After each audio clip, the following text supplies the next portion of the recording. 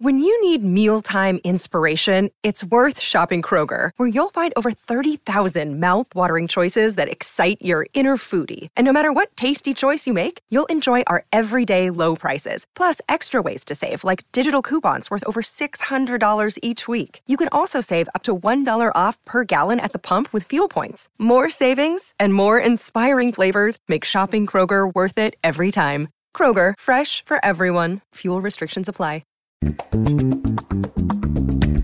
Hello and welcome to the Book Riot Podcast. This is a weekly news and talk show about what's new, cool, and worth talking about in the world of books and reading. We're recording on Thursday, July 8th, 2021. I'm Jeff O'Neill, here with Rebecca Shinsky. We were off last week for holidays. Yeah. We're back. We're in the summer doldrums here when it comes to the world of books and reading, I would say. Pretty quiet. We totally are. It worked out nicely for everyone that we didn't have to record a news show last week because there wasn't really much news. No. So we're back and we're kind of getting through the summer. We're between the summer releases, waiting on the fall, the après-moi le deluge of the fall. I think we talked about in our summer preview draft the absolute smorgasbord that will be spread out before us on the table when it comes to fall books. Have you read anything interesting? Well, actually, let's do a sponsor break, and maybe we'll do a little recent reading while we're trying to gin up something to talk about here for a few minutes. But first, a word from our sponsors. Today's episode is brought to you by Flatiron Books, publisher of 888 Love and the Divine Burden of Numbers by Abraham Chang. So this is an interesting love story. It's great for fans of Tomorrow and Tomorrow and Tomorrow and High Fidelity. It's set in the mid-90s at NYU. And it follows young Wang, who has gotten the advice of love through Chinese numerology from his uncle. So he believes that he will have 7 great loves in his life. And then he meets Irena in 95. And she's like the best. She's brilliant, charismatic, quick-witted, funny. They fall in love. But the thing is, she's number 6. So if he is to have 7 great loves, does that mean his time with Irena is going to come to an end? So this is a love letter to Western pop culture, Eastern traditions, and being a first-generation New Yorker. Make sure to check it out. And thanks again to Flatiron Books, publisher of 888 Love and the Divine Burden of Numbers by Abraham Chang, for sponsoring this episode. Today's episode is brought to you by Bloom Books. Diana Dixon has a busy summer and no time for tall, gorgeous hockey player Shane's shenanigans. Because you know what? If they shenan once, they'll shenan again. So she thinks she knows exactly who he is when he moves into her apartment building. But turns out Shane's sick of hookups and tired of being on the rebound after his long-term girlfriend called it quits. But when his ex comes back into the picture, he needs a plan. And who better to play his new girlfriend than his sassy new neighbor? So a fake relationship might be perfect for Diana's own ex issues, but Diana is used to living by the rules. Will she learn that when it comes to love, rules are meant to be broken? Make sure to check out The Dixon Rule by Elle Kennedy. Elle Kennedy is a New York Times and USA Today bestselling author with over 1 million copies of her books sold. So this is going to be another banger, y'all. Make sure to check it out. And thanks again to Bloom Books for sponsoring this episode. Yeah, so anyway, what have you been reading of late here? What have I been reading of late? I'm waiting for my spreadsheet to load so I can answer. Oh, I'm sorry. Should have taken a longer sponsor break. It's like, how long is this imaginary sponsor break? Well, I can vamp for a few. I haven't read much recently. I guess the surprise to me of this year, I asked for recommendations in preparations for our favorite books of the year so far. This one did make my list, but it's not something I would have read normally, but I really did like it. It was called Version Zero by David Yoon, with Jess Woodbury, or one of our sales managers, recommended to me. And it's kind of a techno thriller. I mean, basically the premise is, what if a small group of like tech rebels took down the internet and just like nuked it so that we couldn't go online, and what would happen, and could they do it, what the consequences would be. And it's pretty thriller. It gets a little more violent than my gentle constitution would prefer on the end. But as you might imagine, when you take down the internet, some people are invested in the success or relative failure of the internet. So that was one that was a good surprise to me. So that's one that's a little outside of my normal, but I'm glad to stretch my proverbial wings a little bit when it comes to it. So that's Version 0 by David Yoon. I just read Yoke by Jessamine Stanley. Yoga, which is, right? Yes, yoga. She is a self-described fat black queer yogi, and she's pretty Instagram famous if you're in the yoga space on the internet. She had a really wonderful book out a couple years ago called Everybody Yoga that was sort of an introduction to the practice and walked through some postures and some ways to modify postures to make them more accessible depending on different body types and different abilities. And this is more of it's a memoir in like vignette essays about the more spiritual and internal personal practices of yoga and sort of how she came to yoga, what it is like to be a person of color in the yoga space, which has been co-opted in all kinds of ways by white people. And really, like, she just speaks truth to all of the issues, and there's no BS about it. I find her voice to just be so refreshing. And I feel like this is a book that anybody who's ever wondered, like, if you've been like yoga curious, but thought maybe it wasn't for you, I think her book answers like, yes, it is. It's for everyone, but here's why. And also some real validation of what some of the issues are that go on in that world. That was really, really wonderful. And I'm finishing a collection of essays called The Wreckage of My Presence by Casey Wilson that I heard about on a podcast. So, you know, podcast ads do work. And it's just a good collection of essays. She's an actress. She was on Happy Endings, which I didn't watch, but I might now. I don't know. Wait, which one was she? I love that show. You would like that show. That's a great show. Good. Okay, she's brunette, like tall and long brown hair. I think she's Penny on that show. She's really funny. I like all the people on there. Yes. Okay. Did I not recommend this to you? I don't It's like think 3 so. seasons. It's one of the great sort of like it just cult hit favorite. You know. Okay, well, it just hit Netflix, so go. I'm sold. Like, I got influenced into buying the book, and now I'm getting influenced into watching Happy Endings, but that's fine with me. It's really funny. She lives in Hollywood. A bunch of her friends are actresses, but they also seem to be like relatively normal people, and she's telling funny stories about her family and what it's like to be a mom and deal with Hollywood stuff, and I'm just enjoying it. It's like it's perfect for the summer. Yeah. I've been digging that. And then I read a memoir, I guess about a month ago. It's not new, but it's summer reading, so I'm going to talk about it, called The Boys of My Youth by Joanne Beard, which was... Joanne Beard is great. Okay, everyone, you have failed me. Like, a friend recommended it to me recently and was like, you're just really going to love it. It's a memoir that if you didn't know it were a memoir, you would think you were reading like a kind of gritty collection of Southern fiction. Yeah, and that's Joanne Beard. A writer's... not to Yes. Kind of a writer's writer, not someone that is known. Yeah, but she should be known. Yeah, and she should. And she's not Southern. She's from like Michigan. So weirdly. It rang those right. It's weird. Like I texted this friend, like, this feels like Bonnie Jo Campbell, who I also love, and who it surprises me every time I remember that Bonnie Jo Campbell is like not from Louisiana. Well, there's something to the two named. Like, if you go by 2 first names, it feels like you're Southern by default. And just like the feeling of the stories, you know, there's a lot of like sitting on screened-in porches, being with her sister, remembering getting lots of mosquito bites and like the imprint of the screen on her cheek when she was pressing her face up against it to watch the fireworks, and like all these just like really wonderful, sharp details. And as the title, The Boys of My Youth, would tell you, like one of the essays in this sort of memoir and essays is about relationships.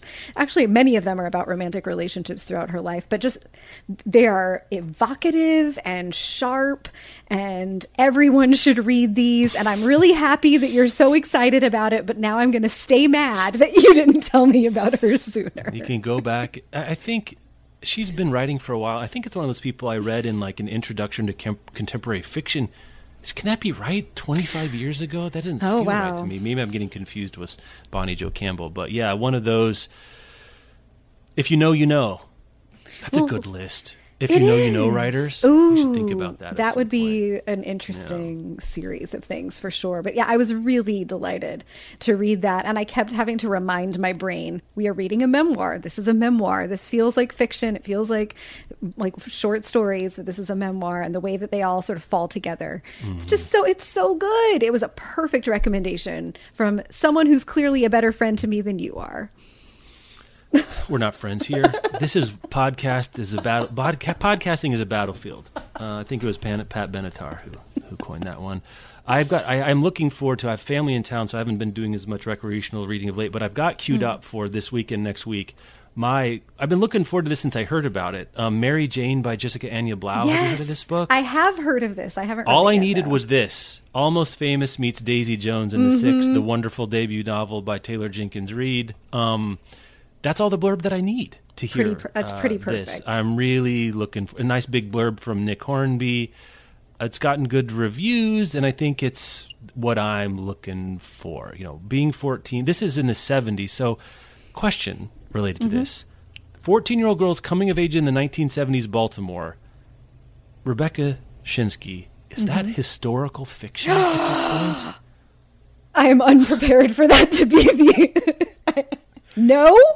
Because my brain, my heart says no. But if you'd asked me in 1994 if something written in 1954, which is the same difference in time from now to 1970 is historical fiction, my answer would have been an unequivocal yes. I mean, this feels like a moment that I had recently clicking on a Spotify list called like oldies but goodies, and many of them were songs I listened to in high school. I know. The existential moment for Michelle and I, one day we're walking through IKEA, and they start playing Smells Like Teen Spirit in IKEA. And I'm like... That's dark. That's a really, really tough place to be. Oh, man. One of my summer media interests that hasn't, outside of books, has been this podcast called Bandsplain that... each episode is a deep dive into a band that has a cult following. And so most of these are bands that have been around for a while, like long enough to have developed a cult following. But one of the themes that recurs through those episodes is somebody being like, man, this song was such a banger back in the day, and now you hear it in CVS. You either die a hero or live long enough to be anodyne background music while someone's buying suppositories. Those are your two outcomes. You know what? Maybe this is a hot take. I don't care, but I'm ready. Wait. I'm drawing the line. Okay, it is not historical fiction if it happened after 1960. So you're saying that in 100 years, someone writes a book set in 1972. No. But for now, for me. So what's the line? 50? 50 years. Let's call it 50 years. So I'm in 1994. Right? I'm my 16-year-old, completely insufferable booker self. And I read a World War II novel. A novel written and set in World War II. It's not historical fiction. That's 49 years. Can there be a special exception in which war novels are basically always historical fiction? I'm trying to help us here. I want you to be right.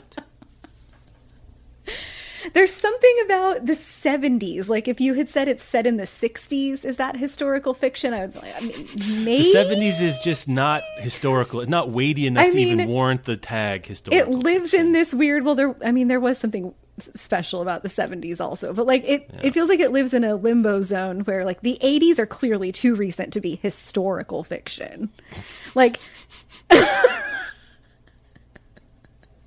Obviously. No, said with such conviction, I just went along with it. Clearly, she's right. You. She feels so strongly. You know what? If you say it confidently enough, that's right. 80% of the game. Yeah. Wasn't the phrase "go confident in the direction of your hot take"? I think that's the quote. That's the rule we're living by here today. Right. Is this book? My heart cannot take this. I could maybe understand the intellectual argument for it, but everything in my soul resists being yes, a story about the 70s is historical fiction. I don't know. I don't read a lot of historical fiction. I don't either myself. In my imagination, to qualify as a historical fiction, truly, it has to be like about a lady depression. Right, a lady spy in World War II or prior. She's wearing a long dress and her back is facing the camera on the cover. That is all historical fiction. If it's just a cover, okay. If it's just fiction set in the past, this is what feels the distinction in my experience of books is that there's a difference between fiction set in the past and historical fiction. And it's like how big a role the moment in time or the moment in history plays. Like being a 14-year-old girl, that kind of coming of age story, we see those in every decade. And it's like, if the accoutrements are just from the 70s, does that really make it a work of historical fiction? So maybe to rephrase differently so that I can agree with you is if it just happens to be set in the 70s yes, versus it's necessary to be set in the 70s. Because the other thing about this cover is, speaking of covers being indicative, this is a 14-year-old girl who's holding a vinyl LP smoking a cigarette. If that's not historical, if that's not out of our current time, I don't know. The vinyl has come back around, though, my friend. And that's fair. And you could just Photoshop in a jewel, I guess. The kids are doing that these days, right? I don't know what you're talking about. That's a aerosolized tobacco consumption pod. So it's a vape situation. Yeah. Okay. Yeah, I don't know. I think we need to investigate this in further detail at some point after you've settled down. After you're complete in total shock that I even dare suggest that something set 48 years ago. Clutching every last one of my pearls. That's right. Yeah. If you're actually wearing pearls, then we would be in historical fiction of some kind. Point. Well, that was a fun check-in on what we've been reading. I would love to hear from our readers, or God, I keep doing this recently. Podcast people are listening with their ear holes, not reading with their eyeballs. If you have a good sense of what historical fiction is, what makes it. I enjoyed Gentleman in Moscow this summer. I think I talked about that before. Clearly historical fiction. Is it one of those you know it when you see it? Would we disagree here? I don't know. I'm not really sure. I think you're onto something with, does it just happen to be there, or is the setting a central point of interest? Because if this said 14 years old in 1995, you could maybe write a very similar story, and then I don't think I would call that historical fiction. If it's that she, I don't know, the main character gets involved with Greg Allman or something, then it's clearly, then right, or goes to Studio 54, and that's a central place. Maybe it then verges on historical fiction. We're actually launching a historical fiction focused newsletter for the site starting in the fall, so maybe we can get whoever's writing that for us can maybe come on and straighten us out and calm us down. You mean agree with us? Yeah, right. Or get completely cut out of the episode. However that way that goes. All right, let's do another sponsor break. We'll come back, talk to news. Today's episode is brought to you by Sourcebooks Landmark. So King Solomon says something very interesting to his son before he dies, and that is, quote, "Don't let the white man take the house," end quote. These, as I just mentioned, are King Solomon's last words to his son as he dies. Now, all 4 Solomon siblings must return to North Carolina to save the kingdom, their ancestral home, and 200 acres of land from a development company. Told in alternating viewpoints, Long After We Are Gone by Tara Shelton Harris is a searing portrait of the power of family and letting go of things that no longer serve you, exploring the burden of familial expectations, the detriment of miscommunication, and the lessons and legacies we pass on to our children. It's an explosive and emotional story of 4 siblings, each fighting their own personal battle, because who isn't, who return home in the wake of their father's death. Make sure to check out Long After We Are Gone by Tara Shelton Harris, and thanks again to Sourcebooks Landmark for sponsoring this episode. Today's episode is brought to you by Avid Reader Press. So this next book is a really fun sounding mashup of different genres. There's a little time travel, a little romance, a little spy thriller action going on. So, in the near future, a civil servant is offered the salary of her dreams and is shortly afterward told what project she'll be working on. A recently established government ministry is gathering quote-unquote expats from across history to establish whether time travel is feasible for the body, but also for the fabric of space-time. This is an exquisitely original and feverishly fun fusion of genres and ideas.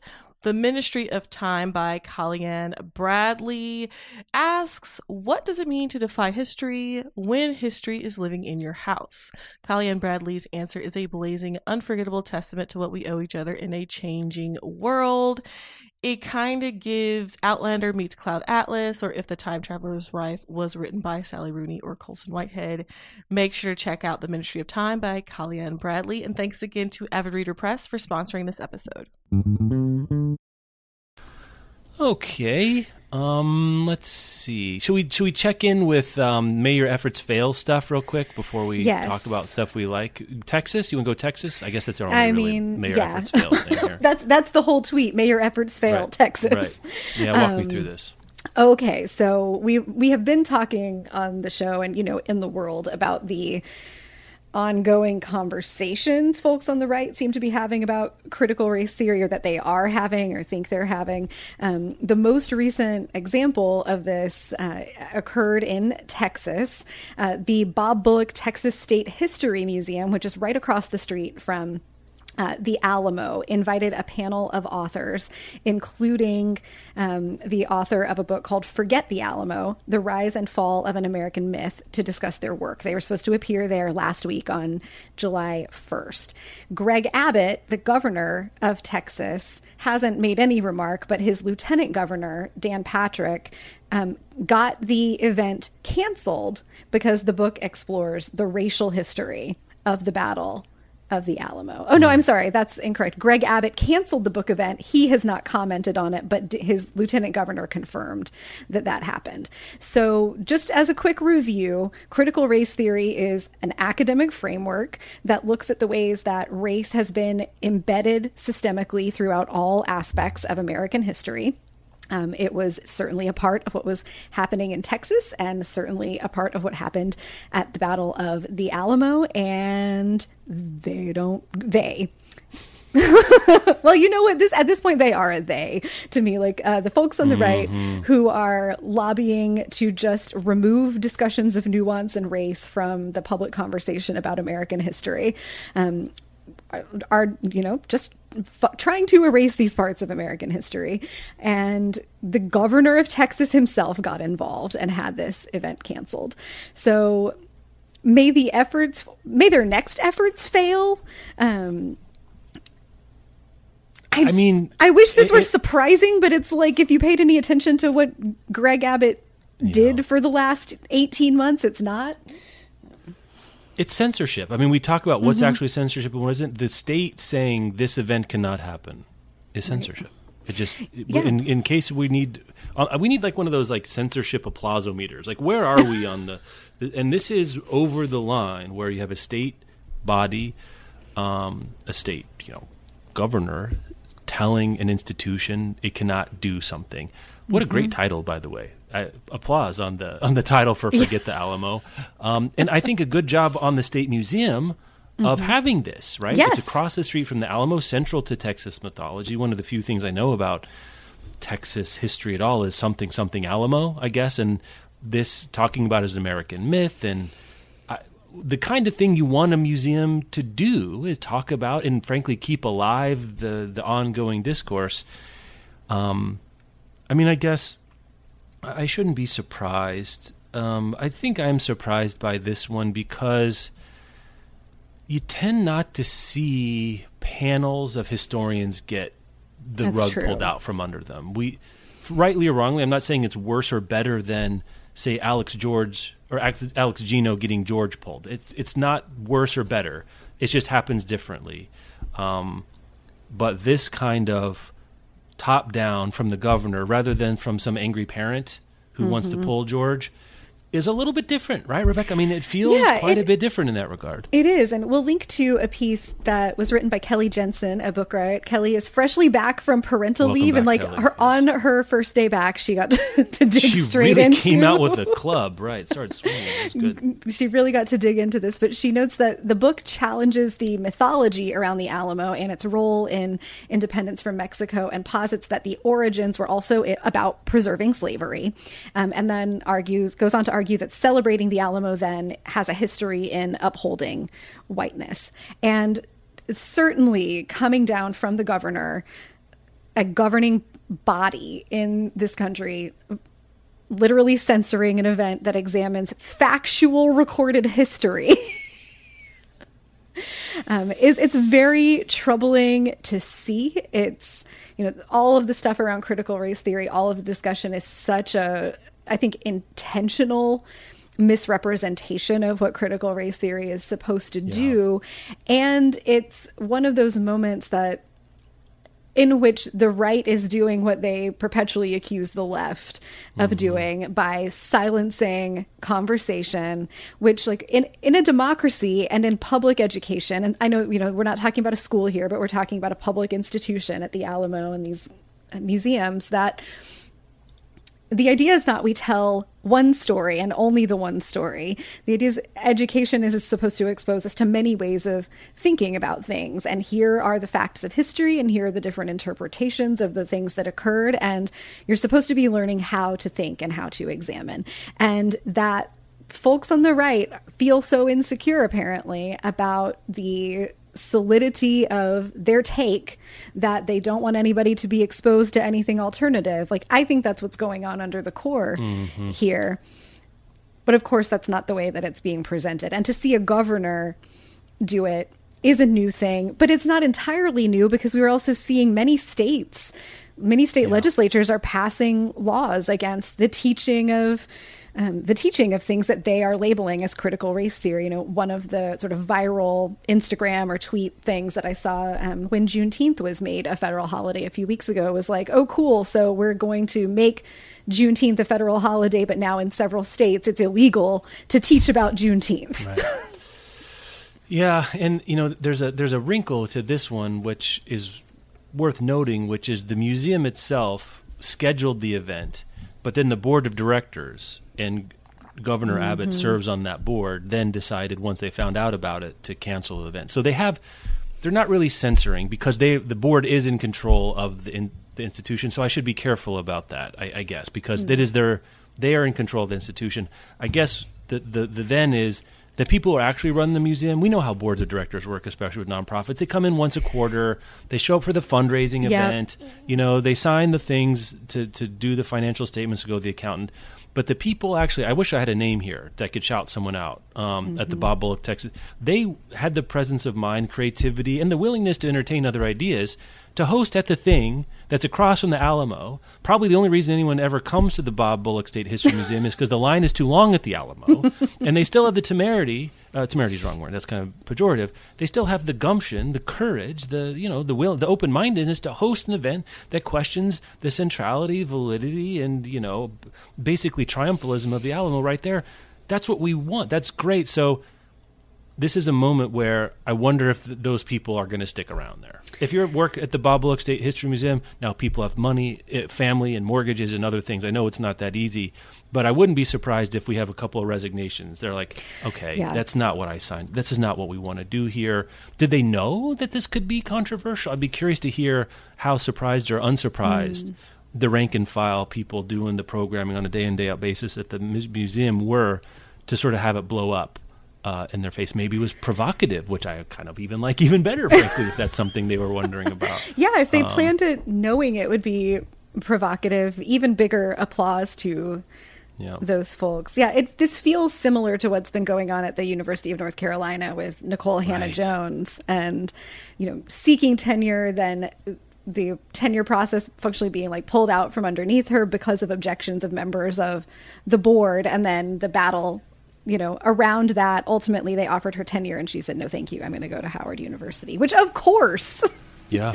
You know, we didn't have that on the agenda because it kind of comes, it's like two separate threads. It's hers, which 1619 Project. It's not really book related necessarily, but the one that caught my attention more is Coates going to Howard. Oh, yes. Yeah.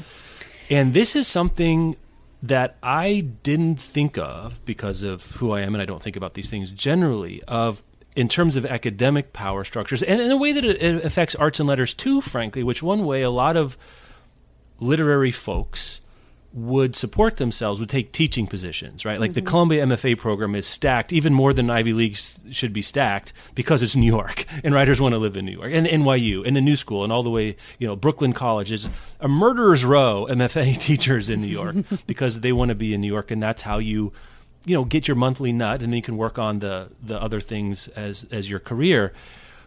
What we haven't seen historically is someone like a Coates, someone like, Toni Morrison, frankly, who took she was at Princeton. Or Princeton. Stanford and then Princeton, or back and forth a little bit like that.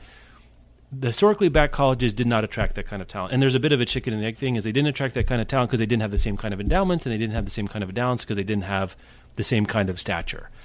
And this is one of those situations, rather than say, I don't know, decolonizing Harvard, let's go to this other thing that we can have more control, that can be built in such a way that we don't have to take something apart, right? That we can build and be welcome and be at home rather than be seen as, or even in the most generous way possible, part of something else, right? A piece of the puzzle rather than being the puzzle itself.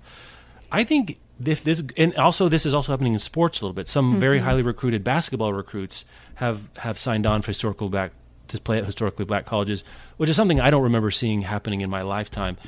And it makes a ton of sense to me. If you're Nicole, if you're Ta-Nehisi, and you've got that kind of juice and you're thinking about how to use it, this seems like a natural fit to me. I would be really interested to see if there's a wave of people thinking along the same lines. I wonder how much there not being a HBCU in New York, in LA, matters, right? Because it's southern, it's Washington D.C. and sort of south. So someone has to make a lifestyle change. It sounds like Nikole Hannah-Jones really is making that kind of a change. I mean, D.C. is not that far from where she was going to be in Chapel anyway, but it's different. Coates is a Brooklynite, right? I mean, so I don't know where he's been living. He's writing Black Panther and stuff now. So I think money's not necessarily the thing. He might be thinking about legacy in other different kinds of ways. But where do you want to swing and grow and nurture and cultivate your clout and have the halo effect of your clout? Who do you want to benefit from the halo of your clout? And thinking through that again, I think it could be Titanic. It could be Titanically interesting. To me, this is as meaningful in academia as like Stephen King saying, "I'm self-publishing from here on out." Yeah. It's that kind of a move to give other people. If the people haven't spent time in academia, I really feel like it could be that kind of an impact. So that wasn't on the agenda, but I guess I had 90 seconds I was interested in talking about. Yeah, I think that you're right, that it could be really significant, and it will be fascinating to see who else follows in those footsteps of functionally saying, I'm not looking for the validation from these historically very white institutions. I'm not looking to do the work. And like there was a ton of work and a ton of BS involved in Nikole Hannah-Jones being at the University of North Carolina for as long as she was, and she released a really, very much a wonderful and much kinder statement about it than I think I would have been inclined to make. Michelle read that to me out loud, by the way. When she said, she was like, "Listen to this." Yes. And I was like, "Yeah, that's serious stuff." I'll find a link to put in the show notes. It is really serious stuff. But to say like, no, I'm going to take my talents to Howard, and for Ta-Nehisi Coates to make the same decision. I'm certain he had other options. I would think so, yeah. Is really fascinating. And I hope that this is a cautionary tale to other universities, and hopefully, that this can be part of the conversation that we're having just in general, but universities and publishing houses, that if you are not like actively doing the work of inclusion, which is different than just diversity. It's not just getting the people in the room. It's actually making space and welcoming and making it a safe environment where people are celebrated and allowed to do the work that they haven't spent their lives preparing to do, and the kind of studying and research that Nicole Hannah-Jones had been preparing to do, they will go somewhere else. Your institution or your publishing house will not get to benefit from those people's creativity and energy and resources and labor. And if you're looking for the marketplace benefits of a diverse workforce, there's a lot of responsibility that comes in creating that as well. And I think we're seeing that tension. I think it's good tension to see. It's not tension that we want to continue having. Right. Let's do some more book talk. I don't know that Janelle Monáe, I know you're a big fan. I am a fan. Like, not I've been. You've been to a concert. Like, that's the bright line. If you've been to this artist's concert or not, like, that's the fan versus big fan. I would say for most kinds of performance artists. Apparently, she has a debut fiction collection that Harper Voyager is going to be publishing. It's coming out April 19th. The Memory Librarian and Other Stories from the World of Dirty Computer. So is it? I didn't do all. Is this related to the album? I'm not exactly sure what I'm looking at here. Do we understand this? I have not been deep into the details about this. I'm not sure that deeper details than this even are available, but I think so. I was going to say, like, of all the musicians that could do a short story collection, there's already so much world building that exists in Janelle Monáe's work, especially on the Dirty Computer album, that I assume that these are stories that are set kind of in that same feeling, that same sensibility of the album. And there's kind of a tech futurist element to a lot of it. Yeah. Refers to a character that's the ArchAndroid that appears on several of her albums. And so I think we can expect it to be like tech stuff and weird and really cool. And I'm just super excited. I'm glad that Janelle Monáe has like spent some time in the last couple of years writing short stories and that we're going to get to read them.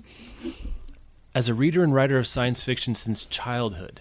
Wow, that's interesting. I don't know that much about her. I always liked, she's a real triple threat now. She's got books, she's a wonderful actress, and one of the great modern recording artists too. So really we need to, there's the Grammy, Oscar, the EGOTs. EGOTs. We need to add a writer one on there. Can we get a P in there? A PGOT, something there for the Pulitzer or something? Because there's people who, great question. We'll have to think about this. I'd welcome listener suggestions. The best book by a famous person who's famous for not writing. Do you see what I'm getting at there? I didn't explain that very well. Does anything come immediately to mind to you? I can't think of one. I mean, well, I was going to say Kitchen Confidential, but Bourdain got famous for writing. Yeah, got famous as a writer, not for books necessarily, but for writing. Yeah, that's a good one. I will have to think. We'll have to come back and think about that. Jim Bolton's Ball 4, which is the first great sports memoir, which doesn't age very well for a lot of reasons, is often considered the great book by an athlete at this point. I'm trying to think of, Leonard Cohen, I guess. Though I can't think of one that sticks out to me necessarily. Probably those people who are Leonard Cohen fans will write in and let us know. But yeah, let us know. Well, I'd like to hear the list of 10 best books by celebrities that are famous for not writing for other things. Would be pretty interesting. This should be fascinating to see. I think it should be. Is it? Does this book going to sell? Like, I don't have a sense of like, are Janelle Monáe fans going to go buy this? They're going to go buy a collection of short stories? Is that how this works? I don't really have a good prior for how to understand the sales shape of this. I don't know. I think I'll be watching when this hits Edelweiss if they release the first printing numbers. I think that'll be pretty telling. But the Venn diagram of music fans who are also into Janelle Monáe fans who are also into nerdy books, I think is probably a bigger Venn diagram than most musicians or many musicians, but that's still a relatively small thing. I believe from listening to her music for a long time that she is a fan and has been a fan of sci-fi fantasy for her entire life. And I think, they could probably sell as many copies of just like a cool debut fiction collection about these kinds of things by someone not named Janelle Monáe as they could by someone named Janelle Monáe. I don't know how much will be reliant on her name for this. I don't know. It feels fascinating sticky. To see. I'd love to know what the terms are. This is the thing we always want to know. What's the advance look like? What kind of publicity is she doing? She giving an interview to Goodreads? Was this always the plan, or was it like it was stuck in her house in COVID and she was like, why don't I write some short stories? Mm-hmm. Yeah, and Dirty Computer it's hard to talk about music as a literary work, but I think as much as you can say an album is a literary work, I'd put Dirty Computer up there with one of the great pop literary works. Yeah, I think so too. I feel like in 10 years, I want a Joan Morgan book about Dirty Computer that was similar to the Joan Morgan book about the miseducation of Lauryn Hill. Yeah, I'll read those forever. Okay, one last sponsor break, and we're going to talk about the greatest audiobook pairing that I have ever heard of, and may never be topped. Today's episode is brought to you by Greenleaf Book Group. No summer vacation should be without a great read, and I don't know about you, but I am partial to mysteries and thrillers for my hot month reads. It's hot girl reading summer, always over here. And from the award-winning librettist of Legally Blonde, the musical, and the screenwriter of Freaky Friday, Heather Hach, comes the page-turning psychological thriller, The Trouble with Drowning. So when author Eden Hart floats into Tucson's Antigone Books in all her dazzling perfection to give a reading, Kat, a struggling writer, can't help but compare herself. Thankfully, Kat's life starts to take on its own Eden-like glow when her literary future takes shape and she falls madly in love with Jacob. As demons from her past begin to surface, Kat's mental health craters, and this halcyon dream slips through her fingers. For the fastest-paced, slow burn you won't be able to put down, be sure to check out The Trouble with Drowning by Heather Hach on Amazon or your retailer of choice. And thanks again to Greenleaf Book Group for sponsoring this episode. If you've followed The Lord of the Rings as a cinematic property at all, and then have also followed Andy Serkis's cinematic career, you will be both delighted and sort of disappointed that we haven't thought of this already, that Andy Serkis will be narrating a new performance. Like, what do we call a new version, a new audiobook? What is the name for the actual performance? A new version of The Lord of the Rings, which... I guess is the right. I'm not sure how to take. I'm thrilled to see it. I will definitely listen to this. Andy Serkis, who did the mocap and voice of Gollum, who's gone on to be maybe the first great mocap actor of all time. He's done all kinds of stuff. Has moved into plays Ulysses Klaue in the Marvel Cinematic Universe. He's done some other things as well. Stepped into directing, but I couldn't be more excited to listen to a book I've read multiple times and have literally nothing else to learn from it than I will be to listen to Andy Serkis narrate the Lord of the Rings series. I am having similar feelings. I think the interesting piece here is that this grew out of, during COVID, Andy Serkis did a 12 straight hour live reading of The Hobbit as a fundraising effort for some charities in the UK. And after that, somebody at HarperCollins was like, oh, we should do new editions of the audiobook. And if you're that person, are you not asking yourself, how did we not think of this sooner? Did they not approach him and he didn't want to do it before or something? I don't know. I don't know. I was just thinking this morning, Bob and I have to do a road trip at Thanksgiving, and I was like, what are we going to listen to? Because we're almost finally done with Project Hail Mary by Andy Weir. And this is obviously what we're going to listen to when we're driving around the middle of the country. Yeah. You have many versions, audio versions to choose from right now. There's an Ian Holm, Michael Hordin one I think was an NPR joint. This audiobook version is available pre-order in the UK. The US one doesn't seem to be available just yet. This is from a piece that I'll link to on Tor.com by Andrew Liptak. I don't know when this is coming out. don't have any sense of when this is coming out at all. Makes me wonder what obvious audiobook performances are we missing here? It is coming out on September 16th from major audiobook retailers, and the CD will be released on October. That's not in the thing I'm looking at. Oh, it's the piece on tour. Thing. I'm sorry. Yeah. I'm sorry. Yes, you mean the actual thing I was referring to and said I read that thing. That's the one. Uh-huh. Okay, cool.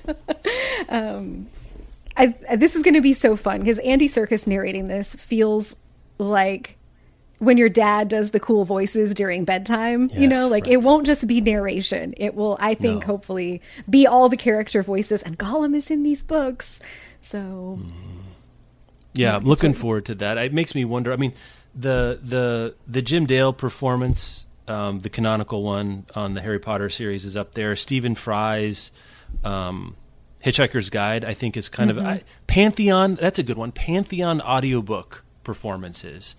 It makes me wonder. Have you seen? Sorry, I'm off. We have to go here in just a minute. But Spotify is now doing the thing again of trying to get me to listen to audiobooks, public domain audiobooks performed by famous people. It has not tried to get me to do that. There is. I'll have to look it up for next time. I think it's Kate Winslet doing Pride and Prejudice, maybe. It's like, who would we want to get to do the complete Austen? Do I want Judi Dench? Do I want an older kind of voice in some of those, or do you want a younger kind of person, or maybe one is but there's so many voices and so many great characters. I feel like there's a Stephen Fry, Jim Dale equivalent performance out there for someone to do the major Jane Austen works as sort of one shot that kind of all goes together. That could be pretty fantastic over there as well. Anyway, that's our show this week. You can email us, podcast@bookriot.com. Looking for canonical audiobook performances. I'm looking for what further evidence do you have that Rebecca is right, that Mary Jane said in the 1970s could not possibly be historical fiction, and all other things related. Any feedback you've got for the show for us this week. Rebecca, we'll talk to you next time. Have a good one.